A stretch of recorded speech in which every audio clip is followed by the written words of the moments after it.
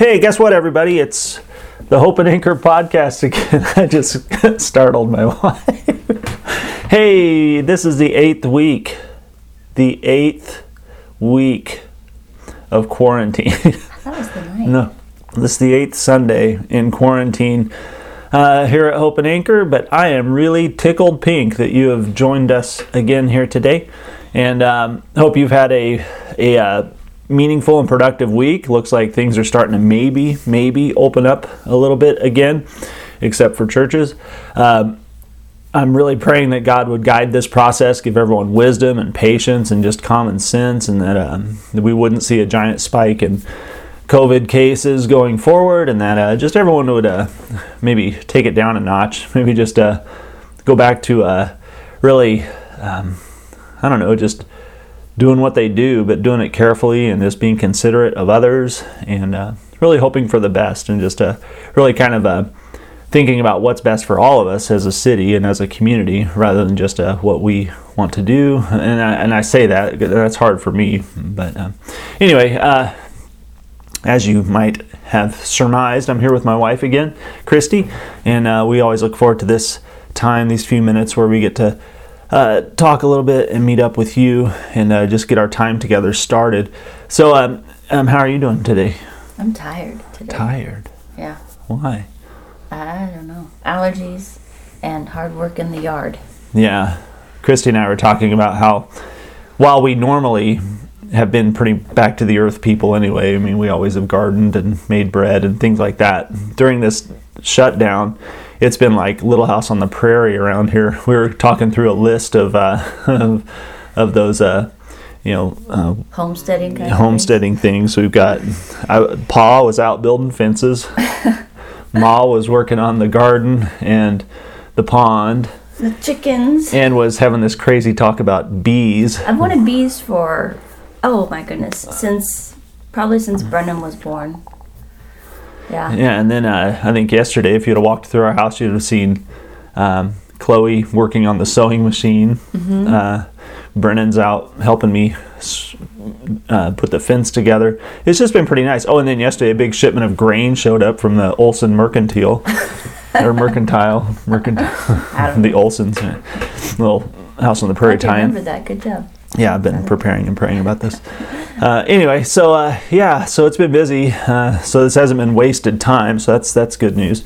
But anyway, hope your time has been put to good use as well, that it's not just been spent feeling stuck or staring into the abyss. We're going to get through this, and sooner rather than later would be great. But I've really struggled a little bit with my attitude this week, and so maybe we should pray about that this week as we pray. Remember, like we said, pray for the recovery phase that we're entering into. Pray that our community is wise and careful. Pray for those who are still being affected by the illness. Pray for economic stability, that as all these jobs and all these businesses start to open up again, that there would be just people shopping, people buying, people participating economically, so that we can start to see livelihoods restored. But then underneath all this, like I said, pray that the attitudes of our hearts would be healed, because when the word came down this week that things were going to open up, that churches were not allowed to meet at all, and it really stirred up some of those feelings of discouragement, of anger, of anxiety that had really been kind of ping-ponging around in my heart for the first few weeks of shutdown. It just kind of kicked them all back up. And so that's been going on inside of me this week. I don't know what it's been like for you, but that's just a little bit about how I've been processing it this week. So I think there's a lot of things that we need to be praying about as we go to the Lord today. So if you will join us in our gathering prayer. Today is the 4th Sunday of Easter, and Christy is going to read our gathering prayer for us this morning. So please join us. Safe in your hands, O God, is the flock you shepherd through Jesus your Son. Lead us always to the living waters where you promise respite and refreshment, that we may be counted among those who know and follow you. We ask this through Jesus Christ, the resurrection and the life, who lives and reigns with you in the unity of the Holy Spirit, God forever and ever. Amen. Amen. All right, thank you. Okay, today we are continuing in our Behind the Music teaching series. This is week number 3, and This song is not a, I don't know, I was telling my wife, it's a very popular song, but it's a really, to me, it's kind of an annoying song. It's actually, I heard historically that in the old days, if you got hit on and someone wanted your phone number, you could actually give them a phone number that if they called it, this song would actually play. And so today, in our week 3 of the Behind the Music teaching series, we have Never Gonna Give You Up by Rick Astley. Hey Alexa, play Never Gonna Give You Up by Rick Astley. Here's Never Gonna Give You Up by Rick Astley on Amazon Music.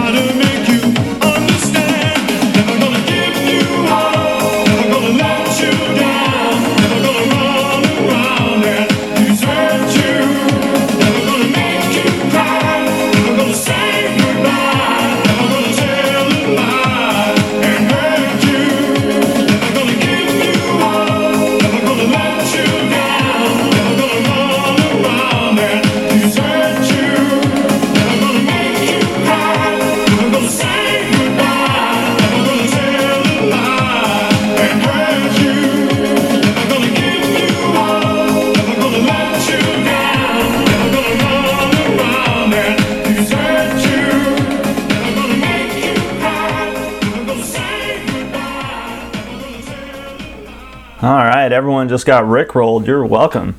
Yeah, Rick Astley, Never Gonna Give You Up. I know you're probably familiar with that song for several different reasons, but anyway, it's made the rounds for sure. Here's a synopsis of the lyrics you just heard in that song. We're no strangers to love. You know the rules, and so do I. A full commitment's what I'm thinking of. You wouldn't get this from any other guy. I just want to tell you how I'm feeling. Gotta make you understand. Never gonna give you up. Never gonna let you down. Never gonna run around and desert you. Never gonna make you cry. Never gonna say goodbye. Never gonna tell a lie and hurt you. We've known each other for so long. Your heart's been aching, but you're too shy to say it. Inside, we both know what's been going on. We know the game, and we're going to play it. And if you ask me how I'm feeling, don't tell me you're too blind to see. Never going to give you up. Never going to let you down. Never going to run around and desert you. Never going to make you cry. Never going to say goodbye. Never gonna... ellipsis. Rick Astley. Never going to give you up. Have you ever felt like you might just be an exception to the rule? Have you ever felt like you might be just a little too screwed up to be loved and accepted by God? Have you ever felt like you're just a little too broken to ever possibly be used by Him? Maybe you felt like you might be an outlier, like you somehow aren't included in all that good stuff the Bible says about how God feels toward mankind. About all that good stuff the Bible says about how God, through Jesus, how He feels about you. That maybe in the end, you just aren't cut out for all those gospel promises. And why? Well, maybe it's because you've just messed up too much. Maybe you've broke too many rules, or maybe you just can't quite quit that bad habit. Perhaps you've given in to temptation far too often, and maybe you cuss a little bit too much. Perhaps it's because you've broken too much trust, and maybe you've hurt others too badly. Maybe you've been angry at God, and in times of grief and of pain, you've actually snapped at Him. You've maybe even cussed at Him and then retreated into darkness. You know, whatever the reason, you believe that at some level you are too bad to be loved by God. You are too damaged to be loved by God. You're broken somehow beyond God's reach.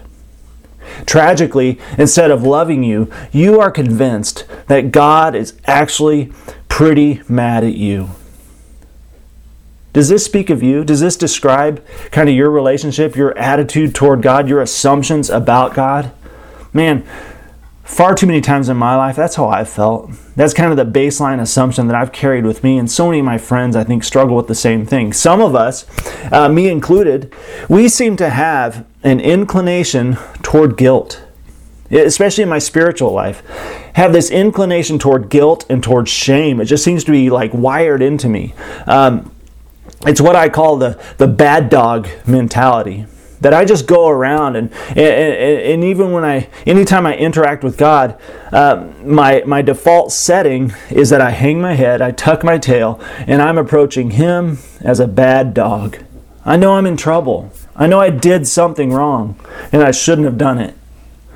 We are given to this feeling that our God, this assumption that our God is basically like all the other gods of our human imaginings. That our God is also hateful. Our God is also capricious. He's petty and He's hot-tempered. But here's the problem. Here's the conflict.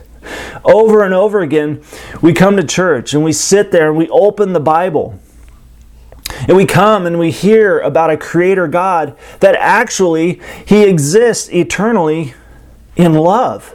He exists eternally in love, and He desires to share His abundant love with us. What? We are presented with a God that, given the opportunity to describe who He is, He describes Himself as love.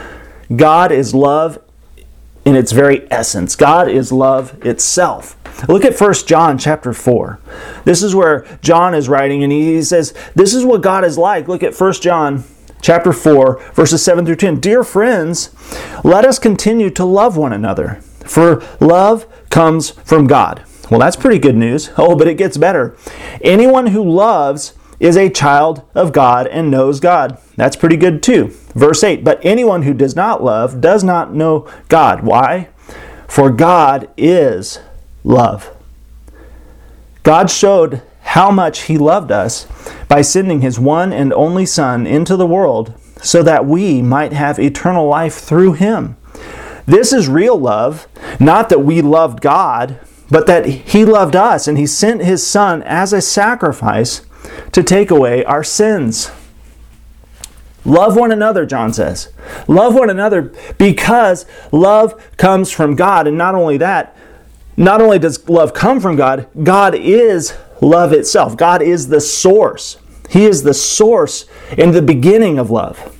This God that we read about in the Bible acted upon that love, that essential nature of love. He acted upon it in sending His Son Jesus to rescue us, to redeem us, and to reconcile us through a radical, self-giving type of compassionate love. So, that runs right up against our defaults, our bad dog mentality. So what do we do with that truth? How do we go about getting our heads and our hearts around this clash between our perception and the reality we find in Scripture? How do we actually, a little bit more, day by day, start to actually believe that this might be true?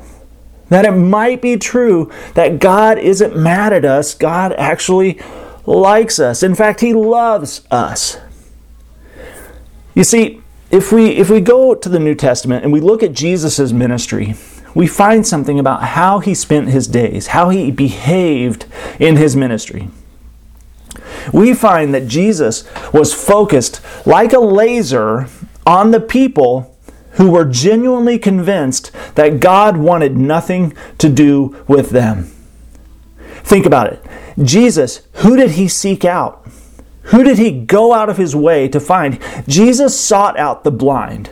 Jesus sought out the sick. He sought out the lame. He sought out the rejects, the outcasts, the unclean, the unacceptable.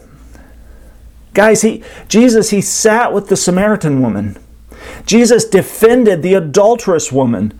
Jesus reached out and touched the leper. He healed the blind beggar. He raised the dead. Frankly, if Jesus came only to confirm our suspicions about an angry God, to confirm our suspicions about a God who is mad at us and who doesn't like us, He failed spectacularly. If that's what Jesus came to prove to us, He failed. Jesus simply did not succeed in proving to us that God hates our guts. Jesus did not succeed in proving to us that God wants to punish us, because when Jesus came and actually demonstrated what God was about and what God desired for us and felt towards us, everything He did surprised us.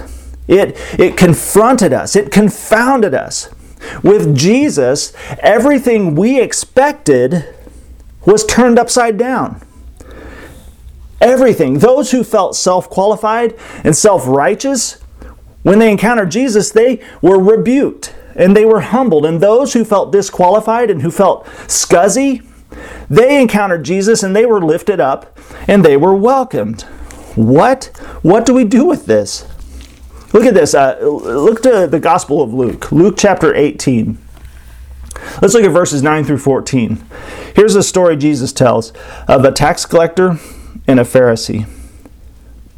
Luke chapter 18, starting in verse 9. Then Jesus told this story to some who had great confidence in their own righteousness and scorned everyone else. 2 men went to the temple to pray. One was a Pharisee and the other was a despised tax collector. The Pharisee stood by himself and prayed this prayer. I thank you, God, that I am not a sinner like everyone else. For I don't cheat, I don't sin, and I don't commit adultery. I'm certainly not like that tax collector. I fast twice a week, and I give you 1/10 of my income. But the tax collector stood at a distance and dared not even lift his eyes to heaven as he prayed. Instead, he beat his chest in sorrow, saying, Oh, God, be merciful to me, for I am a sinner. I tell you, this sinner, not the Pharisee, returned home justified before God. For those who exalt themselves will be humbled, and those who humble themselves will be exalted. What? I don't think we fully apprehend how shocking, how stunning this story would be. If you look in your Bible, this story is in red ink. This means this is a story from the lips of Jesus. This is God in the flesh, Jesus expressing the reality of God. The reality of redemption, of salvation, what it means to be exalted by God, to be humbled, to be lifted up. It's not about being super religious and abiding by all the rules. For some reason, Jesus looks in this story to the tax collector and says, this guy gets it. He beats his chest and says, I have no business being here. And to him, he says, you are welcome here. I love this story, but to be truthful, it rocks me a little bit. But moving forward, I hope that maybe just we can move that needle just a little bit today at least. I hope we can all believe that to some degree, God likes us. To some degree, God loves you.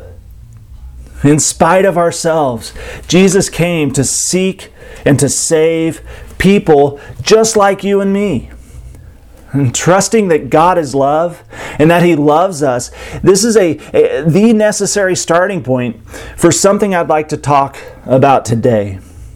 I'd like to really zero in on this strange and wonderful dynamic of the Christian faith.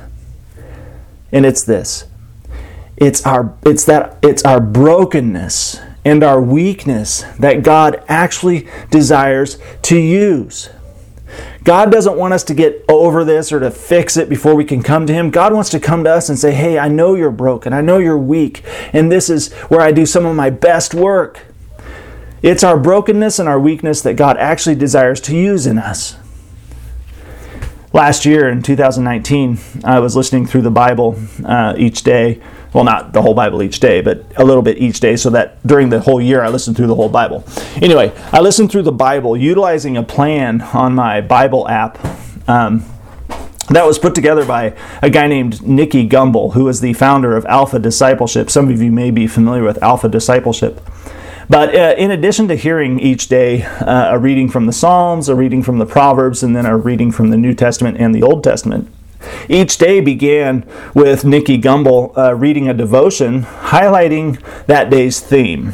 And his devotional usually tied in to the day's scripture passage. It kind of tied into the scripture passages, but also kind of tried to bring all of those different passages from the Psalms, the Proverbs, the New Testament, and Old Testament. Tried to kind of weave those together into a coherent theme for the day. I remember that on May 7th of 2019, he read a devotional for the day that was called 12 Ways to be Useful to God. But I'm not going to give you the 12 ways to be useful to God. That's maybe for another day. But that devotional for the day began with a story. It began with the story of a water bearer that lived in India.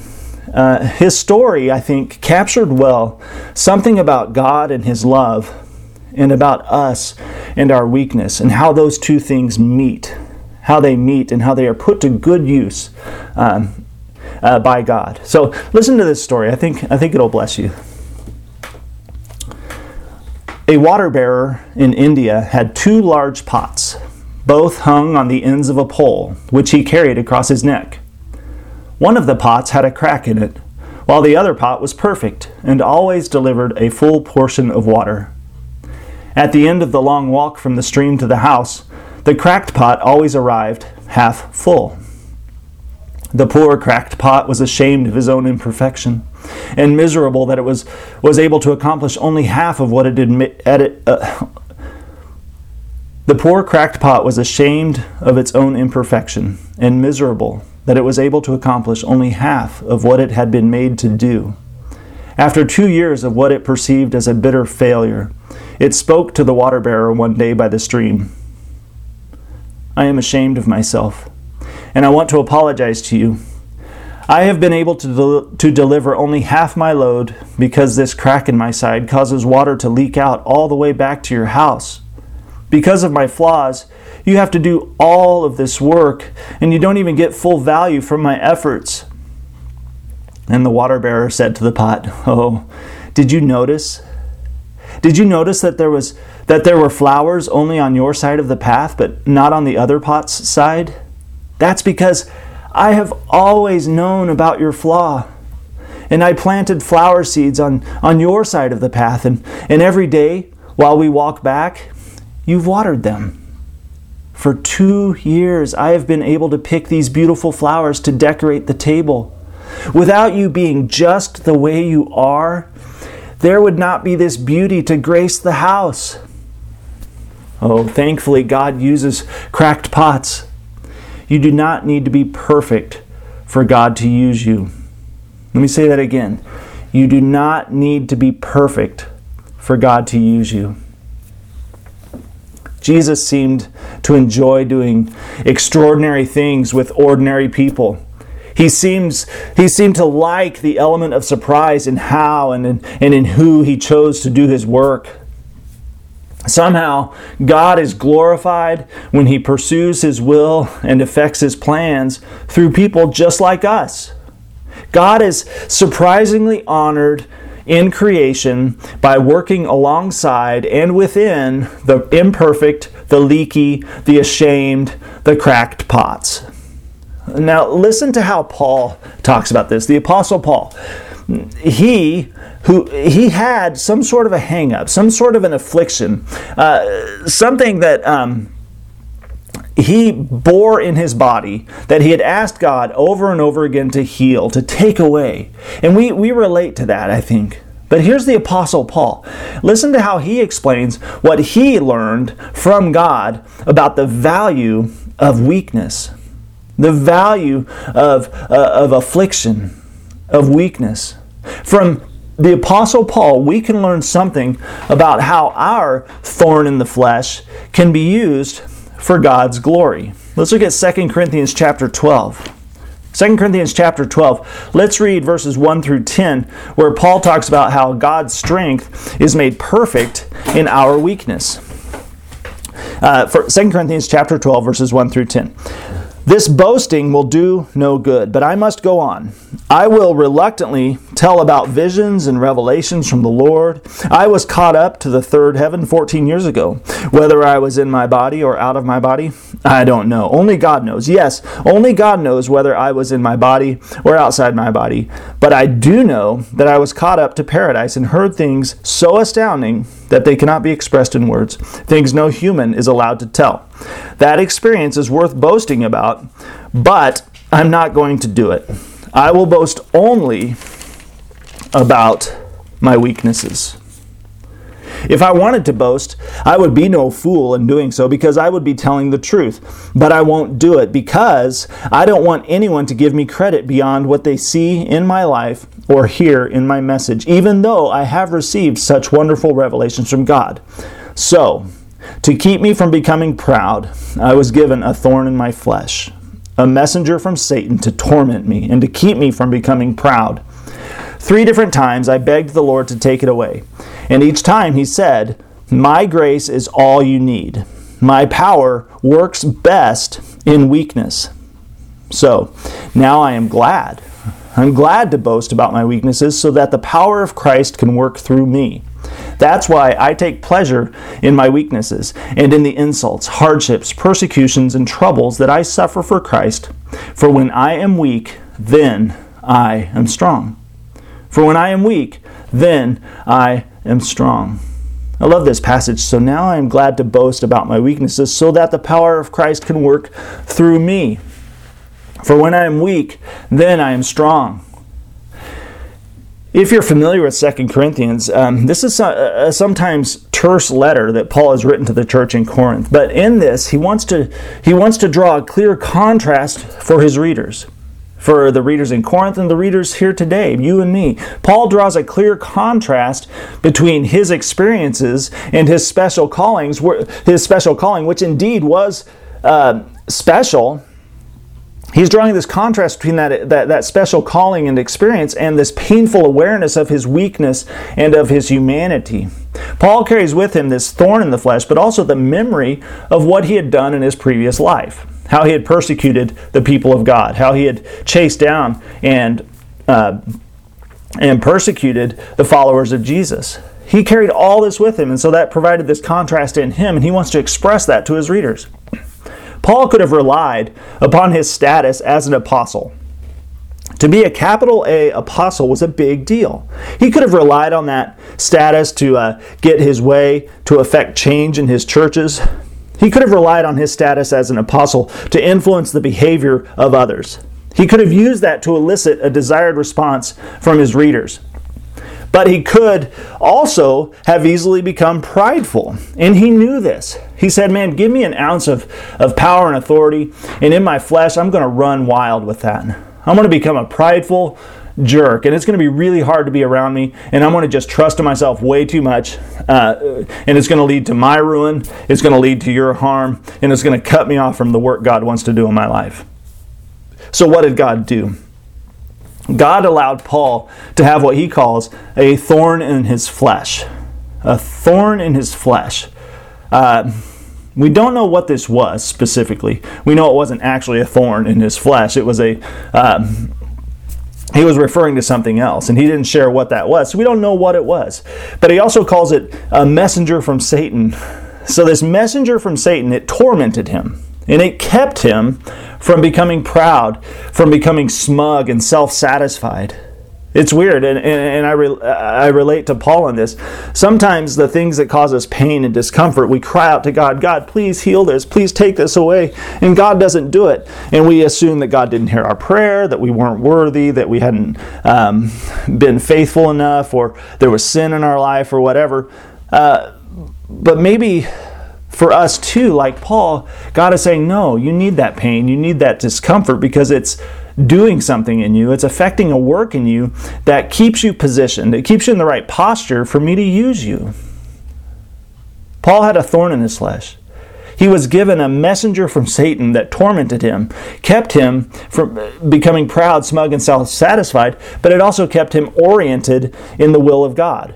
Kept him able to be used, and kept him from becoming super prideful and cut off from the Word of God because of his sin. And we're like that too, aren't we? We're like Paul. We live in this tension between being prideful and feeling inadequate. We live in this tension between boasting in our awesomeness and wallowing in our awfulness. I don't know if this is just part and parcel of the life, of the spiritual life, of the life with Christ, but we kind of vacillate. Sometimes we feel this pull between the temptation to become prideful and self-assured and start spiking the football saying, look how awesome I am, but also at the same time feeling like, man, I'm super inadequate. I can't do anything right. I am the world's most awful person. Sometimes we swing between these two extremes, these two poles, both within the same day, maybe even within the same hour. But know this, when we embrace our weakness, when we accept the thorn in our flesh, we are in a far better position to be used by God. Let me say that again. When we embrace our weakness, when we accept the thorn in our flesh, we are in a far better position to be used by God. John Piper said this in his Desiring God book. God is most glorified in us when we are most satisfied in Him. God is most glorified in us when we are most satisfied in Him. So what does that mean? We acknowledge the thorn in our flesh. We acknowledge our weakness, our frailty, the ways that we don't measure up in ourselves. And we start to just rest in that, knowing that the more I am satisfied in God, He is more glorified in me. Not this ideal someday version of myself, but the version of me today. The more satisfied I can become in God and where I am, how I am, and the way I'm actually made right now, with thorn in my flesh, messenger from Satan, all that stuff. As long as I'm oriented toward God, He will be glorified in me. So what does it look like for us? What does it look like for you to be actually satisfied in God? Not feeling like the bad dog, not hanging your head, not tucking your tail, not assuming that God's mad at you. What would it look like today for you to become just a little more satisfied in Him so that He might be a little bit more glorified in you? You see, in our weakness, God's power comes alive. In our weakness, God has room to roam. He has room to do His work. He is empowered. We are empowered in Him. Our weakness allows His power to come in and enliven our life and our ministry. Who would have thought that this is the key for us to acknowledge and embrace our weakness? so that God might be able to come and show His strength in our life and in our ministry. Making ourselves at home with Jesus unexpectedly causes goodness and life and love to blossom all along the pathways of our life. It's actually in our brokenness that God does His best work. It is where and it is how His grace peeks through, drips out, and brings life. So don't lose hope or give in to feeling worthless or feeling wasted. Know this, my friends. God is never going to give you up. He's never going to let you down. He's never going to run around and desert you. He's never going to make you cry. He's never going to say goodbye. He's never going to tell a lie or hurt you. And for that, thank you. Thank you, Jesus. Let's pray together. Father, thank you for the encouragement, the hopefulness we find in your word. Thank you for Paul's insight, that it's in our weakness that you're made strong.